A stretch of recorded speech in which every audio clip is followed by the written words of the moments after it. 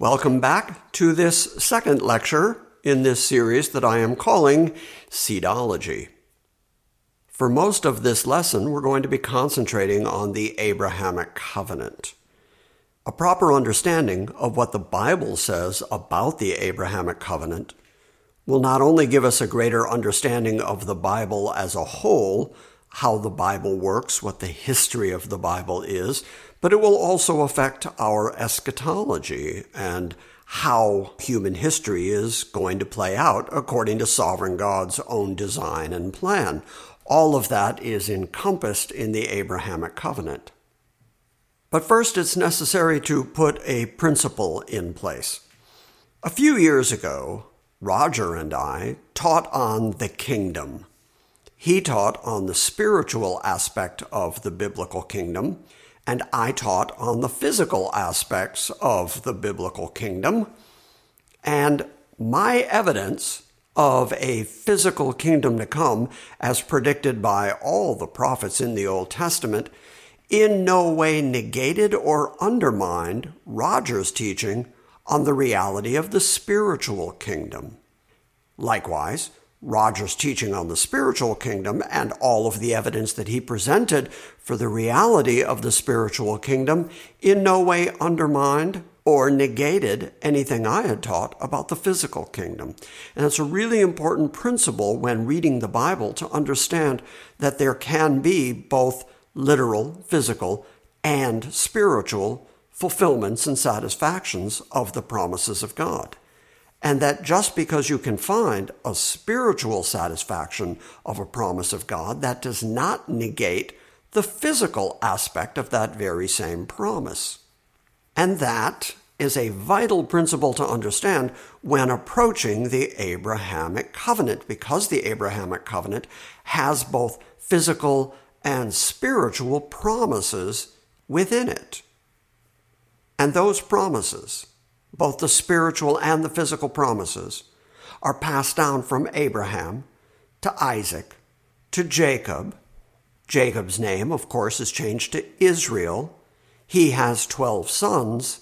And as those physical and spiritual promises are passed down to his 12 sons, who are the 12 progenitors of the 12 tribes of Israel, for the first time you see a division between the physical and the spiritual promise.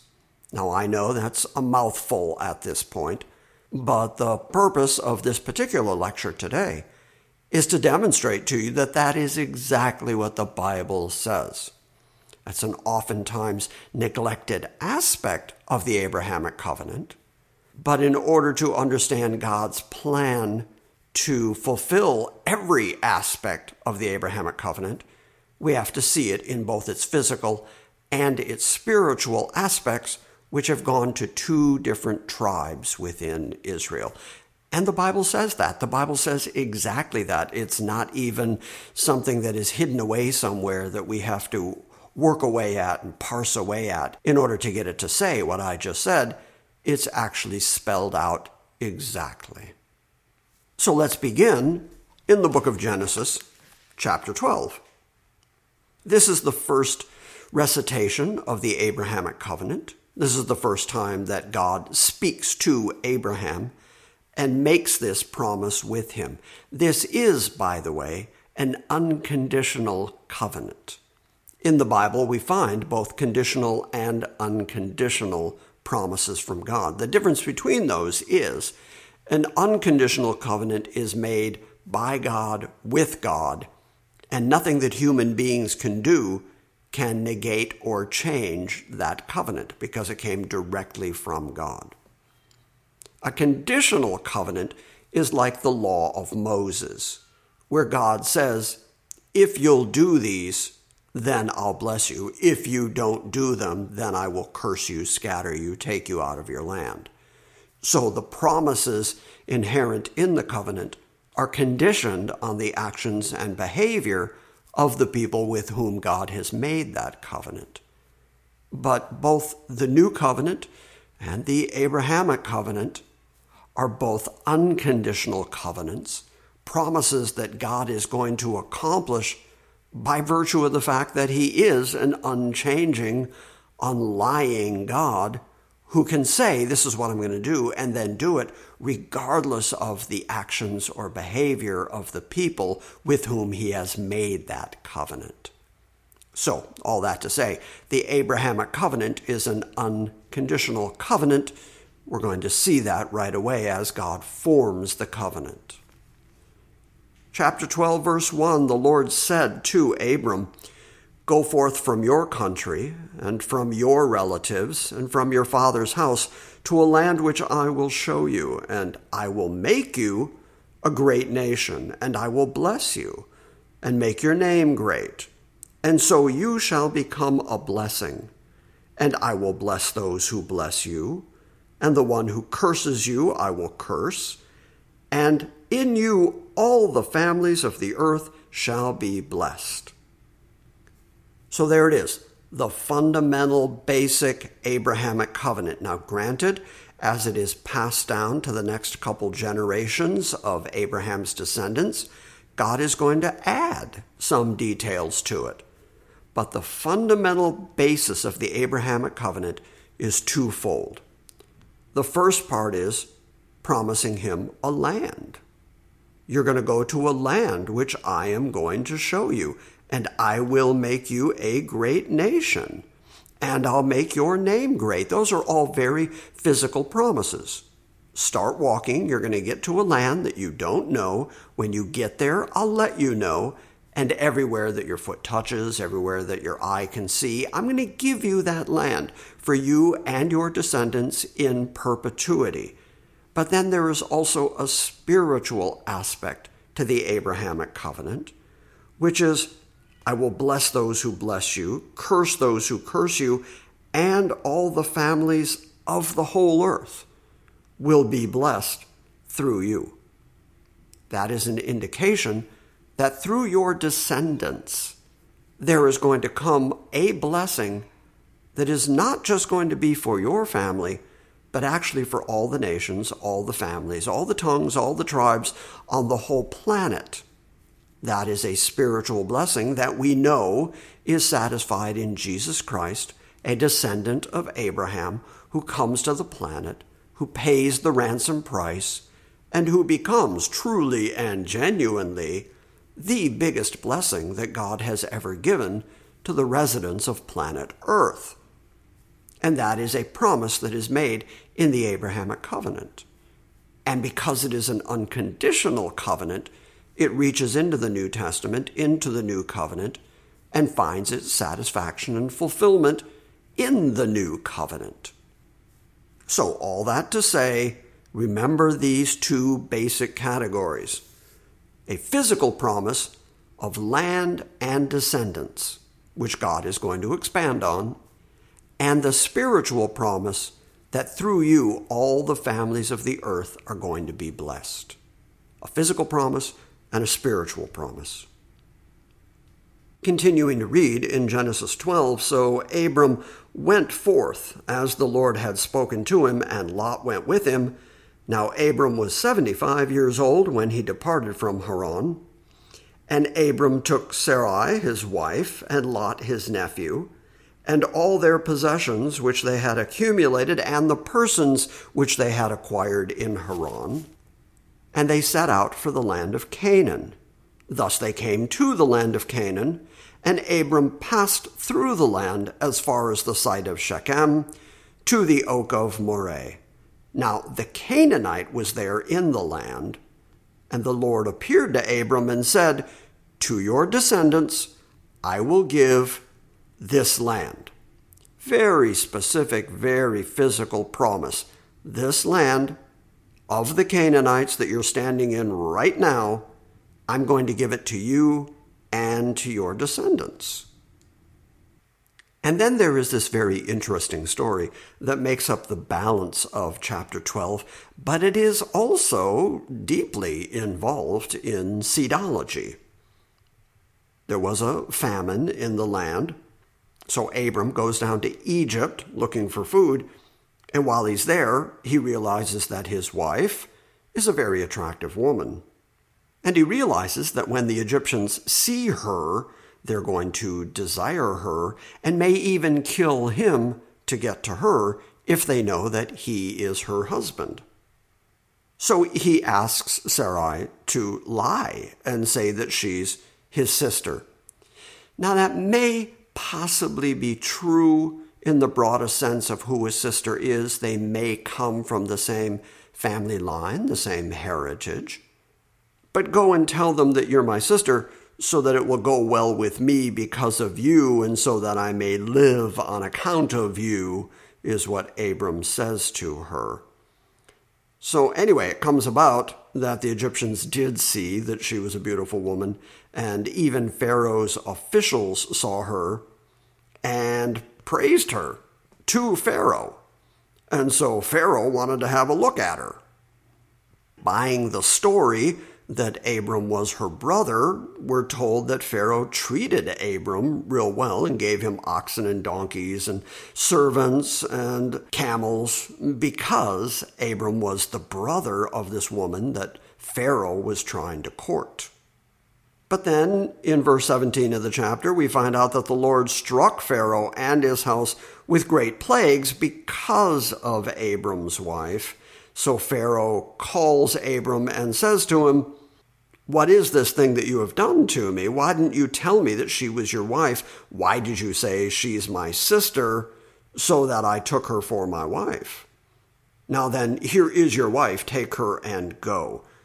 And Pharaoh commanded his men concerning him, and they escorted him away, and his wife, and everything that belonged to him. Okay, so a couple of important things happen here.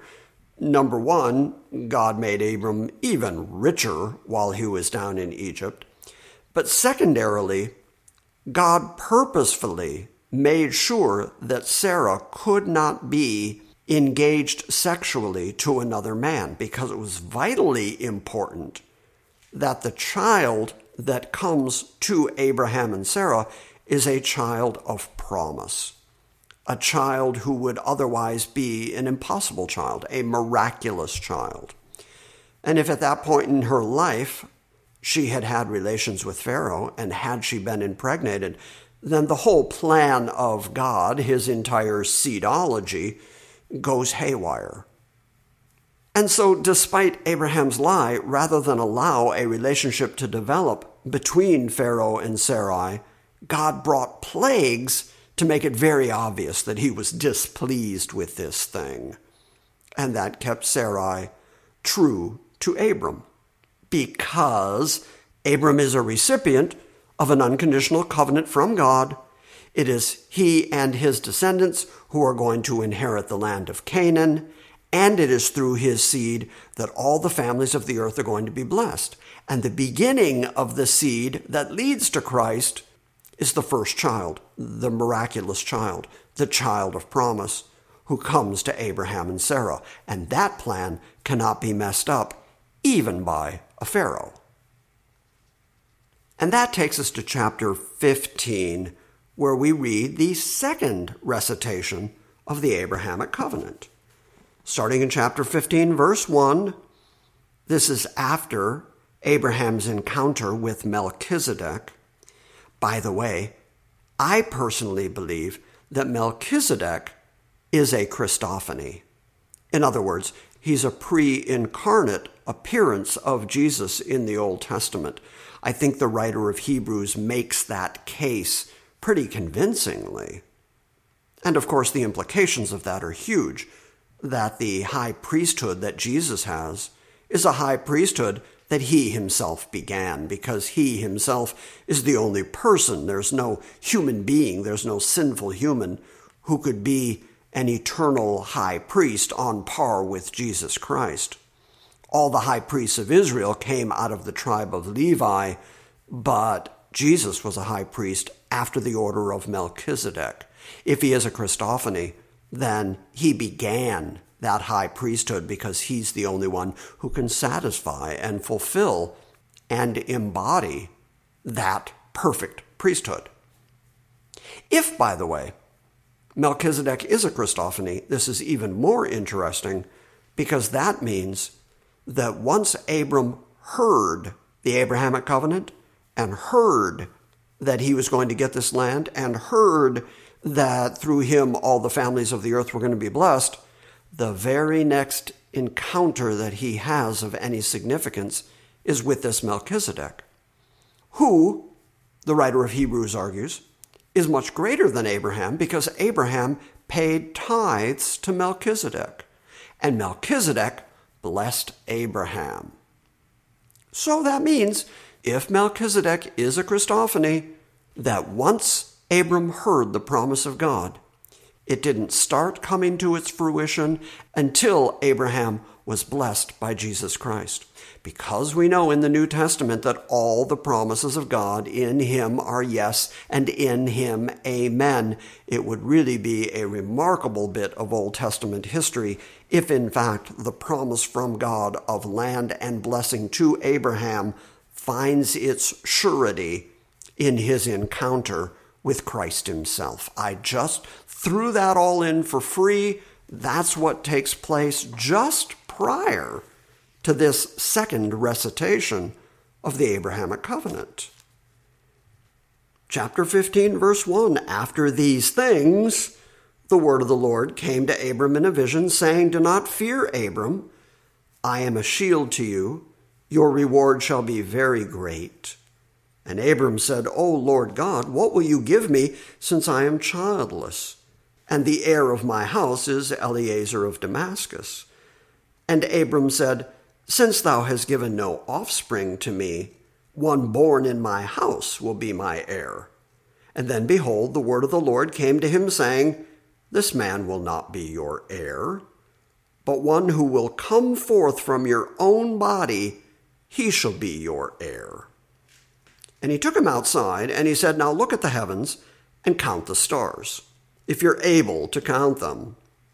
And he said to him, So shall your descendants be. Then he, Abram, believed in the Lord, and he, the Lord, reckoned it to him as righteousness. Paul picks that up, takes it into the New Testament to demonstrate that righteousness has always been a result of faith in what God has said. Paul points back to the faith of Abraham in order to say that he is the father of the faithful.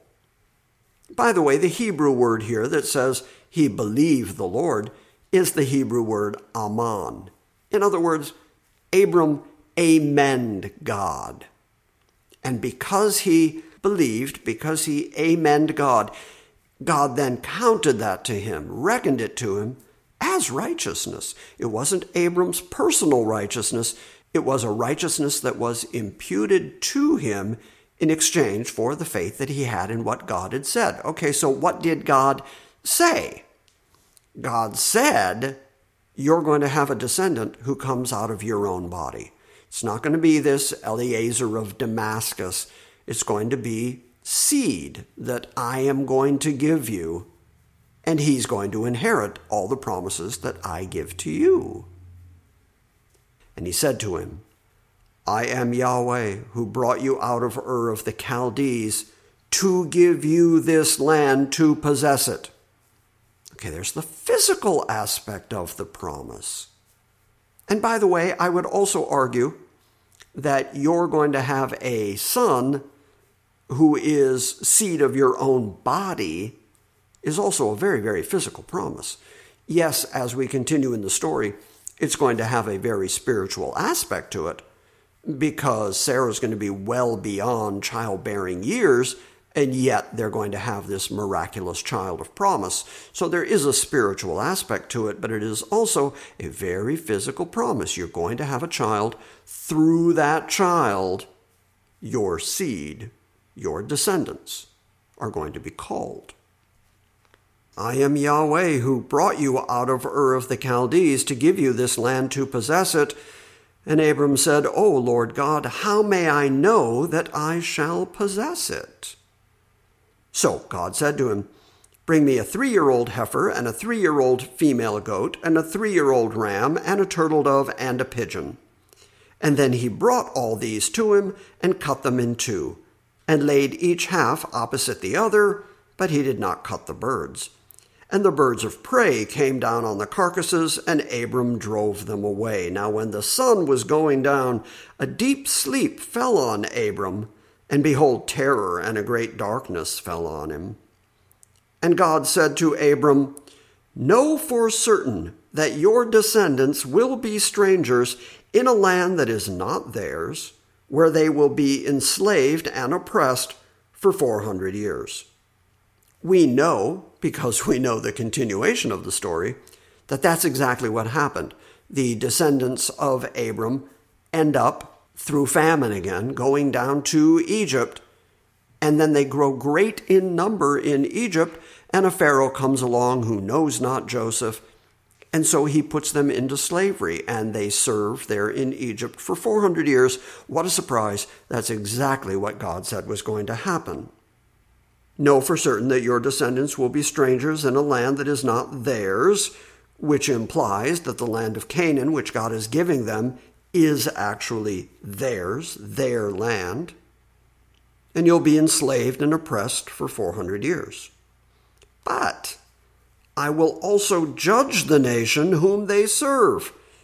If you know the book of Exodus, you know that God is referring here to the plagues that he is going to bring on Egypt, including the death of their firstborn and including drowning their army in the Red Sea.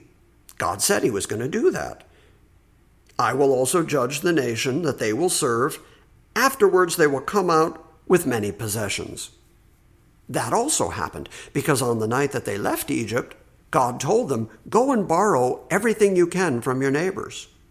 And then that night, God delivered them and drowned their debtors. So that was a pretty good deal. But he did all that because God had already said that he was going to curse Egypt and deliver Israel, bring them back to this land that God was promising them. Okay, those are very physical promises. You're going to go into a land. You're going to go into slavery. But I'm also going to punish the people who enslave you, and you're going to come out with great substance.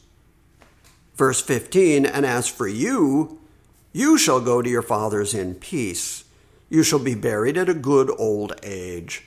And then in the 4th generation, they shall return here, for the iniquity of the Amorite is not yet complete. More really, really interesting language. God is giving the Amorites, who live in the land of Canaan, another 400 years in order to build up and complete their rebellion against God. There's absolute sovereignty. And then once their iniquity reaches the full, God is going to bring the people out of Egypt, who have become this great mass of people, and bring them back to this very land, which God has just told Abram belongs to you and your descendants forever. And all of that is God answering the question, how will I know that I'm going to receive it? God predicts the next 400 years of Middle Eastern human history in order to answer the question, how will I know? And it came about when the sun had set, and that it was very dark, and behold, there appeared a smoking oven and a flaming torch, which passed between the pieces of the animals. On that day, the Lord made a covenant with Abram, saying, To your descendants I have given this land, from the river of Egypt, as far as the great river, the river Euphrates, the Kenite and the Kenizzite and the Cadmonite and the Hittite and the Perizzite and the Rephaim and the Amorite and the Canaanite and the Girgashite and the Jebusite. All that land belongs to Abram now. However, during Abram's own lifetime, he dwelt in that land as a stranger, as a pilgrim, as a wanderer, which is one of the definitions of the word Hebrew, as a sojourner in the land of promise. And yet he believed it. That faith in the promise of God is even cited in the book of Hebrews, in Hebrews 11, in what is classically called the Heroes of Faith chapter. The faith of Abraham is demonstrated there by the fact that he lived in that land, though it was not his yet, but believed God for the promise even though he wouldn't see it in his own lifetime. And I'll also point out that God said to your descendants, I've given this land from the river of Egypt, which is the Nile, to the great river, the Euphrates, and to this moment in human history, right now, June of 2022, Israel has never possessed all of that land. And yet the Abrahamic covenant says that all of that land ultimately belongs to Israel. So what are we going to say about that? Are we going to say, well, God didn't know his geography? Or that he made a promise that he didn't intend to keep? Or do we have to say that this is all part of the ongoing eschatology of God in his dealings with Israel, and one day when he establishes the kingdom, that Israel is going to possess the whole of that land because it was promised all the way back at Abraham? So even though God has yet to accomplish every physical aspect of the Abrahamic covenant, nevertheless, he has to, and he's going to, because he doesn't change, and because he's a faithful God. So the Abrahamic covenant, my point is, the Abrahamic covenant is still, to this very day, being satisfied, being fulfilled, not only in its spiritual aspect in Christ, but there is a physical aspect of it that is still awaiting fulfillment. And faith in that fulfillment, believing what God has said, is the faith that gets us righteousness. And that takes us to chapter 16 of the book of Genesis, when Sarah, disappointed that she hadn't produced an heir yet, decides that Abram really ought to go into the tent with her Egyptian handmaid, a woman who goes by the name of Hagar. And sure enough, Abraham does go into the tent with Hagar and does produce a child. And then when Sarai sees that Hagar has conceived a child, well, then she becomes angry, and the two women end up despising each other. And it gets so bad that eventually Hagar runs from the presence of Sarai. And then she's met by an angel by a spring of water, and the angel tells her to return to her mistress and submit to the authority of her mistress, but then reassures her and says, I will greatly multiply your descendants so that they will be too many to count. Behold, you are with child, and you shall bear a son, and you shall call his name Ishmael, because the Lord has given heed to your affliction. And he'll be a wild donkey of a man. His hand will be against everyone, and everyone's hand will be against him, and he will live to the east of his brothers, and to this very day in the Middle East they continue to be wild people, and indeed their hand is against everyone, and it seems like everyone's hand is against them, just like God said. Verse 15, so Hagar bore Abram a son, and Abram called the name of his son, whom Hagar bore, Ishmael, just like God instructed. Abram was 86 years old when Hagar bore Ishmael to him. That takes us to chapter 17, the third recitation of the Abrahamic covenant. Now when Abram was 99 years old, the Lord appeared to Abram and said to him, I am God Almighty. Walk before me and be blameless, and I will establish my covenant between me and you, and I will multiply you exceedingly. And Abram fell on his face, and God talked to him, saying, As for me, behold, my covenant is with you, and you shall be the father of a multitude of nations. No longer shall your name be called Abram, but your name shall be Abraham, for I will make you the father of a multitude of nations.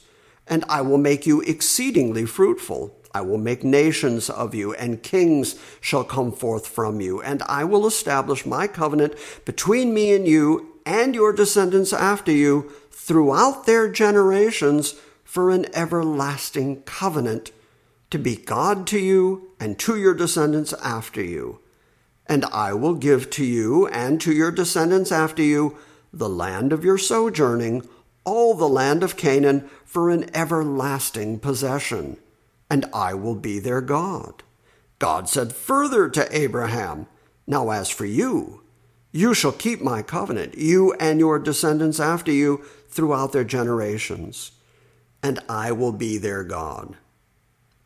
Then starting at verse 9, God gives him the instruction about circumcision and circumcising every male that is in his household and every son that he has. Then starting at verse 18, God again recites another portion of the Abrahamic covenant and continues expanding on it. Because in verse 18 we read that Abraham said to God, "Oh, that Ishmael may live before thee." In other words, I love my son. I've already produced a son. Why can't he be the one through whom the seed continues? But God said, "No. But Sarah, your wife, will bear you a son, and you shall call his name Isaac. And I will establish my covenant with him for an everlasting covenant for his descendants after him." This is vital to our understanding of seedology. The Abrahamic covenant is passed down to the particular people that God wants it passed to. You're going to have a child, a miraculous child. And the seed is going to continue through that child, not through Ishmael, even though Ishmael is the firstborn. Even though technically Ishmael should get all the rights of the firstborn, nevertheless, God chooses the younger of the two and says that he is going to establish his covenant in the exact way that he's described it to Abraham. He's now going to give it to Isaac, the technically second-born, but the only child that comes through Abraham and Sarah, who continues the seed. "No, but Sarah your wife shall bear you a son, and you shall call his name Isaac, and I will establish my covenant with him for an everlasting covenant for his descendants after him. As for Ishmael, I have heard you. Behold, I will bless him, and will make him fruitful, and will multiply him exceedingly.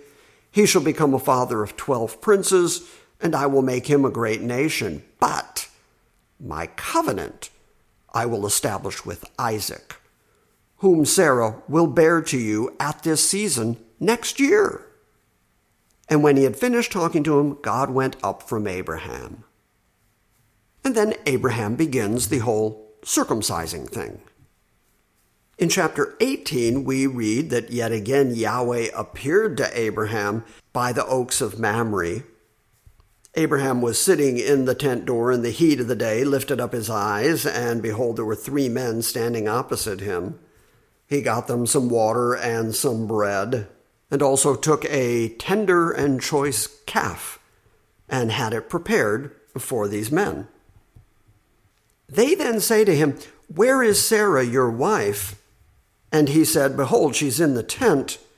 And he said, "I will surely return to you at this time next year, and behold, Sarah, your wife, shall have a son." Sarah was listening at the tent door, which was behind him. Now Abraham and Sarah were old and advanced in age, and Sarah was past childbearing.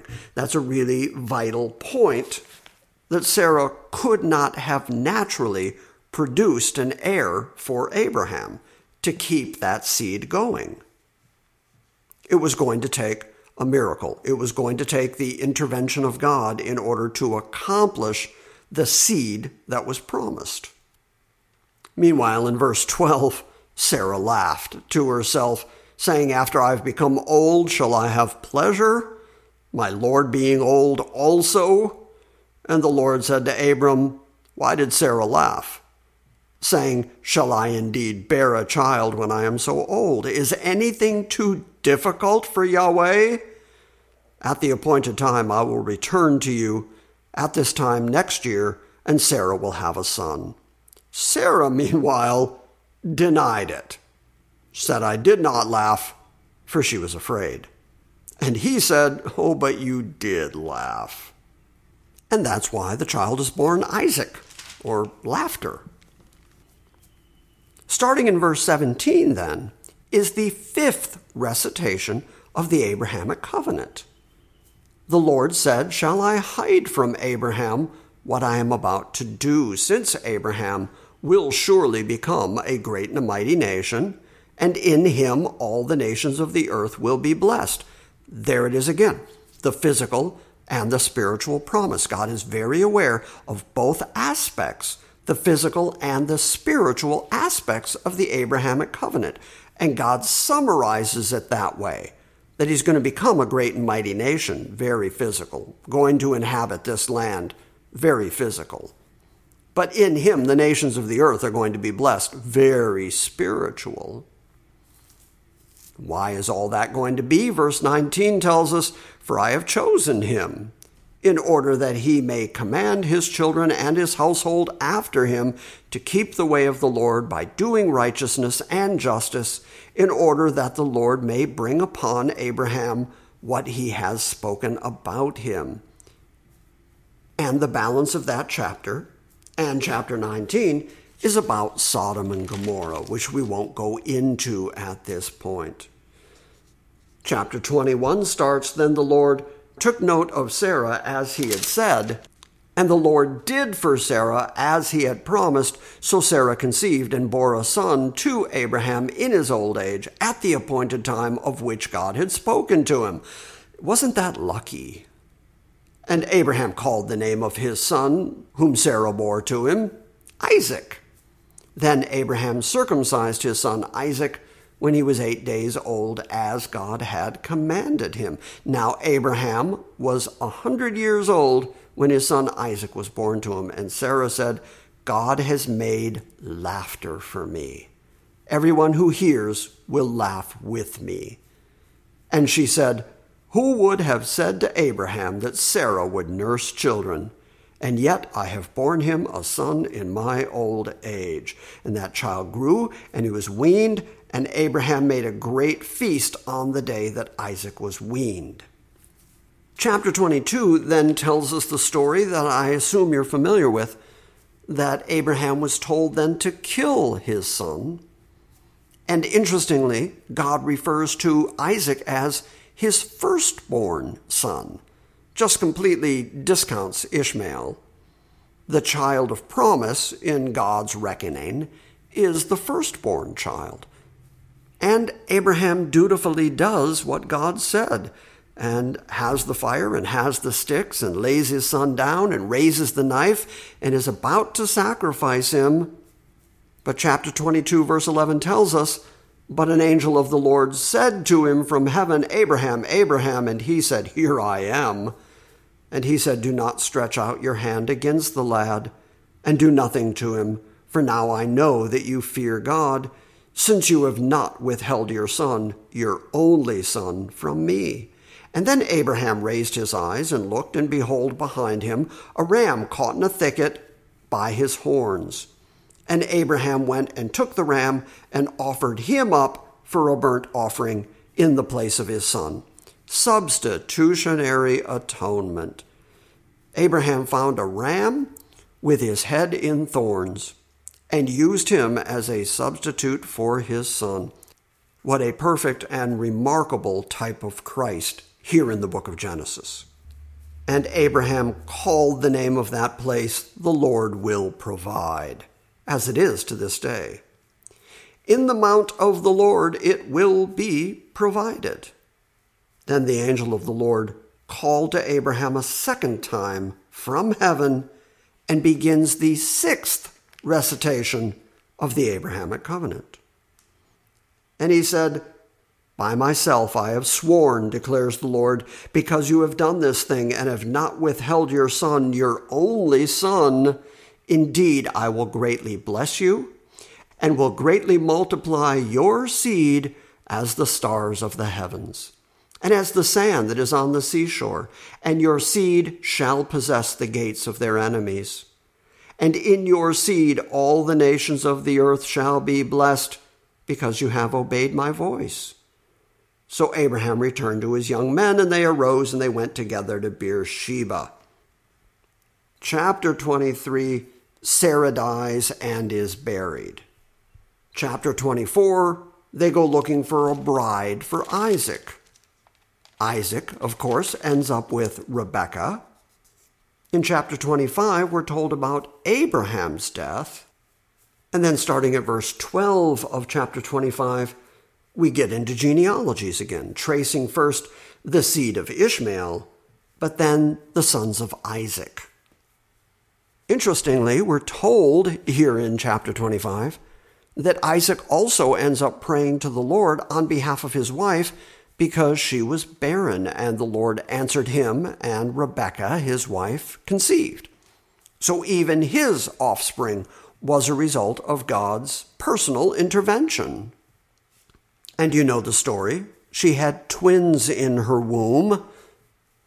And in fact, the Lord said to her, 2 nations are in your womb, and 2 peoples shall be separated from your body. And one people shall be stronger than the other, and the older shall serve the younger. There's God again doing this older shall serve the younger thing. God showing preference to the younger child, to the second born. And in fact, we're going to see that he moves the Abrahamic covenant from Abraham to Isaac and then to Jacob, even though Jacob is not the firstborn and does not have the right of inheritance of the firstborn. The twins, as you know, Jacob and Esau, just don't get along. And through a bit of chicanery, through a bit of deception, Jacob, along with his mother, managed to get the birthright blessing from Isaac when he's too old to see. So as a consequence, according to chapter 27, verse 27, Isaac kissed Jacob. So he blessed him, and he said, "See, the smell of my son is like the smell of the field which the Lord has blessed. Now may God give you of the dew of heaven and of the fatness of the earth and an abundance of grain and new wine. Many peoples serve you and nations bow down to you. Be master of your brothers, and may your mother's sons bow down to you. Cursed be those who curse you, and blessed be those who bless you."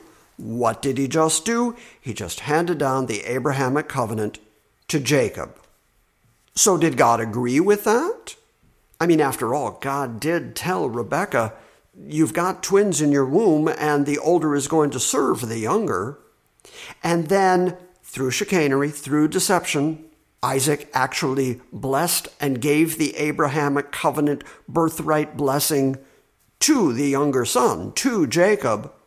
But the real question is God in this? Is God part of this chicanery, or is God going to disagree with what they have done? Well, that takes us to chapter 28. Then Jacob departed from Beersheba and went toward Haran. And he came to a certain place, and he spent the night there, because the sun had set. And he took one of the stones of the place and put it under his head, and he lay down in that place. And he had a dream, and behold, a ladder was set on the earth, with its top reaching to heaven. And behold, the angels of the Lord were ascending and descending on it. And behold, the Lord stood above it and said, "I am Yahweh, the God of your father Abraham, and the God of Isaac.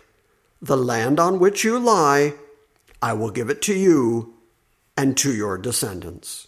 Your descendants shall also be like the dust of the earth, and you shall spread out to the west, to the east, to the north, and to the south.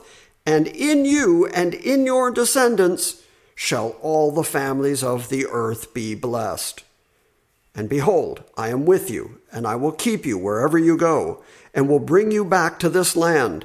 And I will not leave you until I have done what I have promised you." Then Jacob awoke from his sleep and said, "Surely the Lord is in this place, and I did not know it." And he was afraid, and he said, "How awesome is this place! This is none other than Bethel. This is none other than the house of God, and this is the gate of heaven." So what happened there? God recited the elements of the Abrahamic covenant. I'm going to give this land to you and to your descendants. And the spiritual aspect of the Abrahamic covenant, through you, all the families of the earth are going to be blessed. So what is the whole point of today's lecture? It's to demonstrate that God, in his divine seedology, is making very sure which way the seed goes. He is creating the lineage and the genealogy leading up to Christ, and he's not letting anything or anyone interfere with it. He is miraculously producing children and opening wombs. He is sovereignly keeping pharaohs from interfering in the process of producing the offspring, the progeny for Abraham. The Abrahamic covenant itself is recited to Abraham and then passed down very specifically to Isaac and then passed down to Jacob. And even though there was lying and chicanery in order for Jacob to end up with that promise, it was God's intention for it to go that way from the very beginning, because he did say to Rebekah that the older is going to serve the younger. It's really astounding sovereignty. But it is also a demonstration that God is in charge of who gets born and to whom they are born, and what the seed is and what the genealogy is. And he is very, very specific in producing this direct line from Abraham all the way to Christ. Next time, we will take a look at how Jacob distributes the physical and the spiritual aspects of the Abrahamic covenant to his 12 sons. And along the way, we're going to see that sinners, people that God chooses, sinners sin, and sometimes, even in their sin, they end up accomplishing the continuation of God's sovereign seedology. So, I'll see you next time.